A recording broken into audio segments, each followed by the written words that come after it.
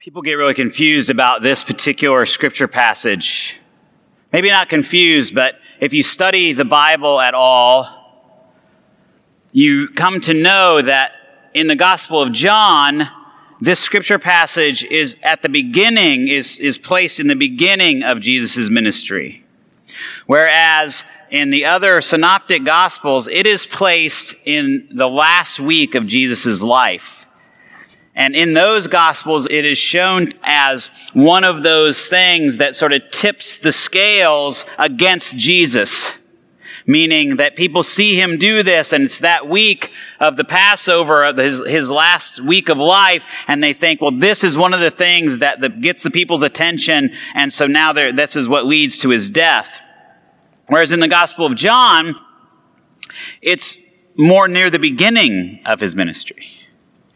He's in Jerusalem for the Passover, which would, of course, make sense. We assume that Jesus, being a faithful Jewish male, that he would have gone to the Passover as much as every year if he could have. If he could have made the trip with his family and all of that they would have gone for the Passover, because this is the celebration.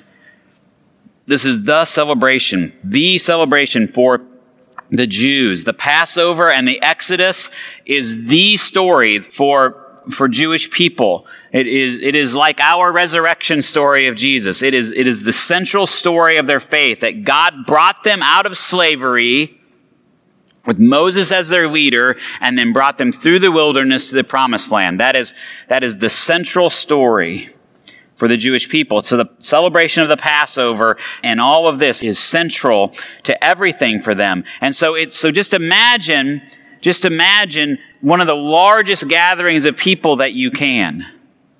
Maybe it's something that you've gone to, or maybe you're one of those families that used to have these tremendous family reunions. I don't know if you've ever seen those folks, they've got the t-shirts.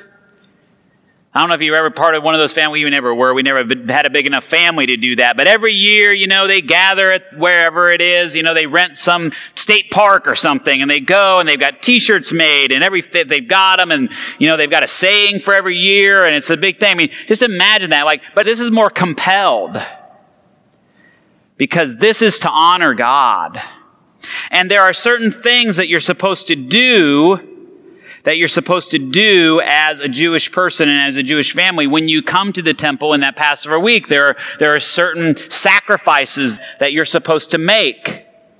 And so if you're going to travel from a long, long way, it's very difficult to bring with you the right kind of animal or the number of animals that you're supposed to bring. Because at this time, all the sacrifices are really based on either grain or some sort of animal sacrifice. It isn't that they just come and bring money and give money to the temple. They would do that too, but that there were these sacrifices that need to be made. And so this economy grows up around the temple and basically in the temple square of people who are, one, exchanging money. You could not use the regular Roman money within the temple, because it had a graven image on it. It had the image of the emperor on it. And so you had to exchange that for this other money that didn't have a graven image on it. The temple money. Right? And I'm guessing that it wasn't just like, oh, we do this as a nice service for you. I'm sure that just like when you go overseas, you pay to have somebody exchange that money for you. And then you use that money to either pay your temple tax or give your donation, or you use that money to buy the doves or the oxen or whatever, the goats, whatever animal it is that you need, because those animals need to be of a certain kind. They need to be without blemish. So then there are people there who have those animals there, the right ones. And just imagine thousands of people now coming and having to do this on the day that they're going to come and do this. So there's all of these people in there.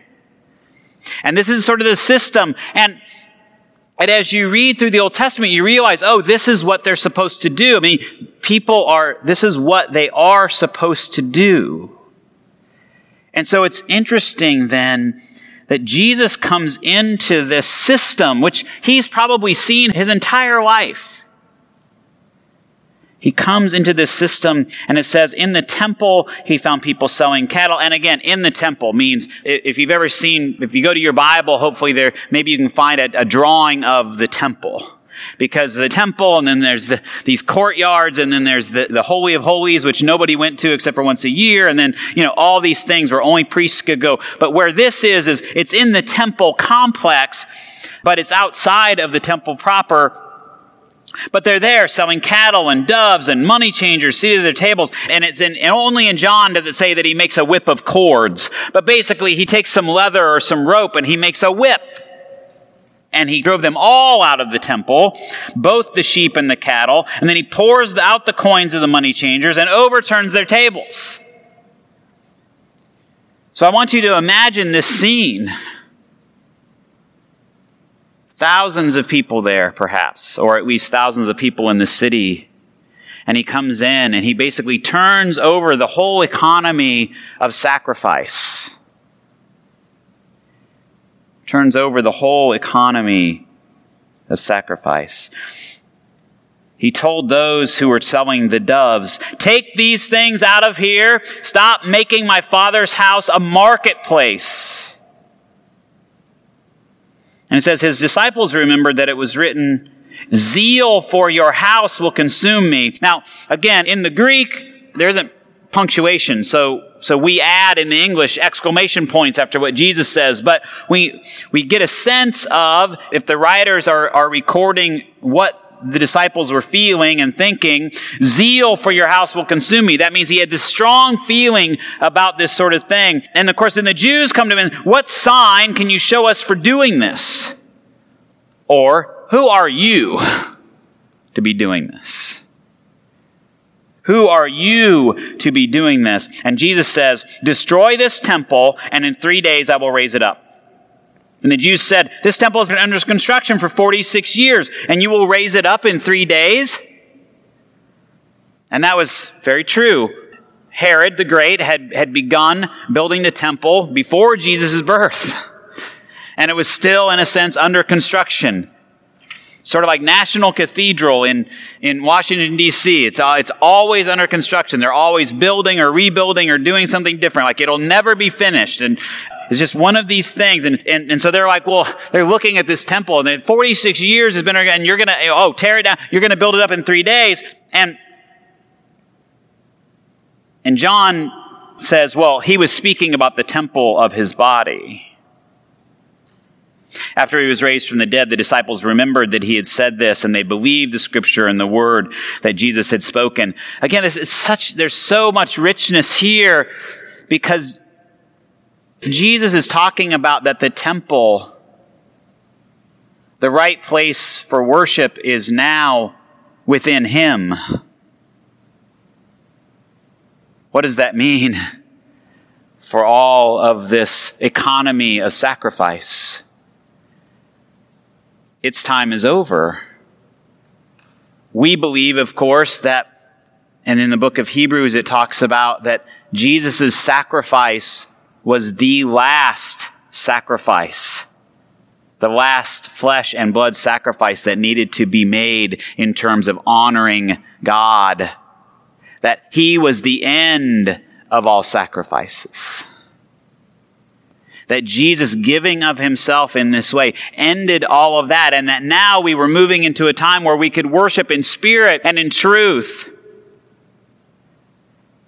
And I think this scripture passage, much like many scriptures that we have, didn't just happen once, but these things happen. We build within ourselves and within our economies, in our countries, within our systems. We build things just like the economy of sacrifice. This is the way that things are done.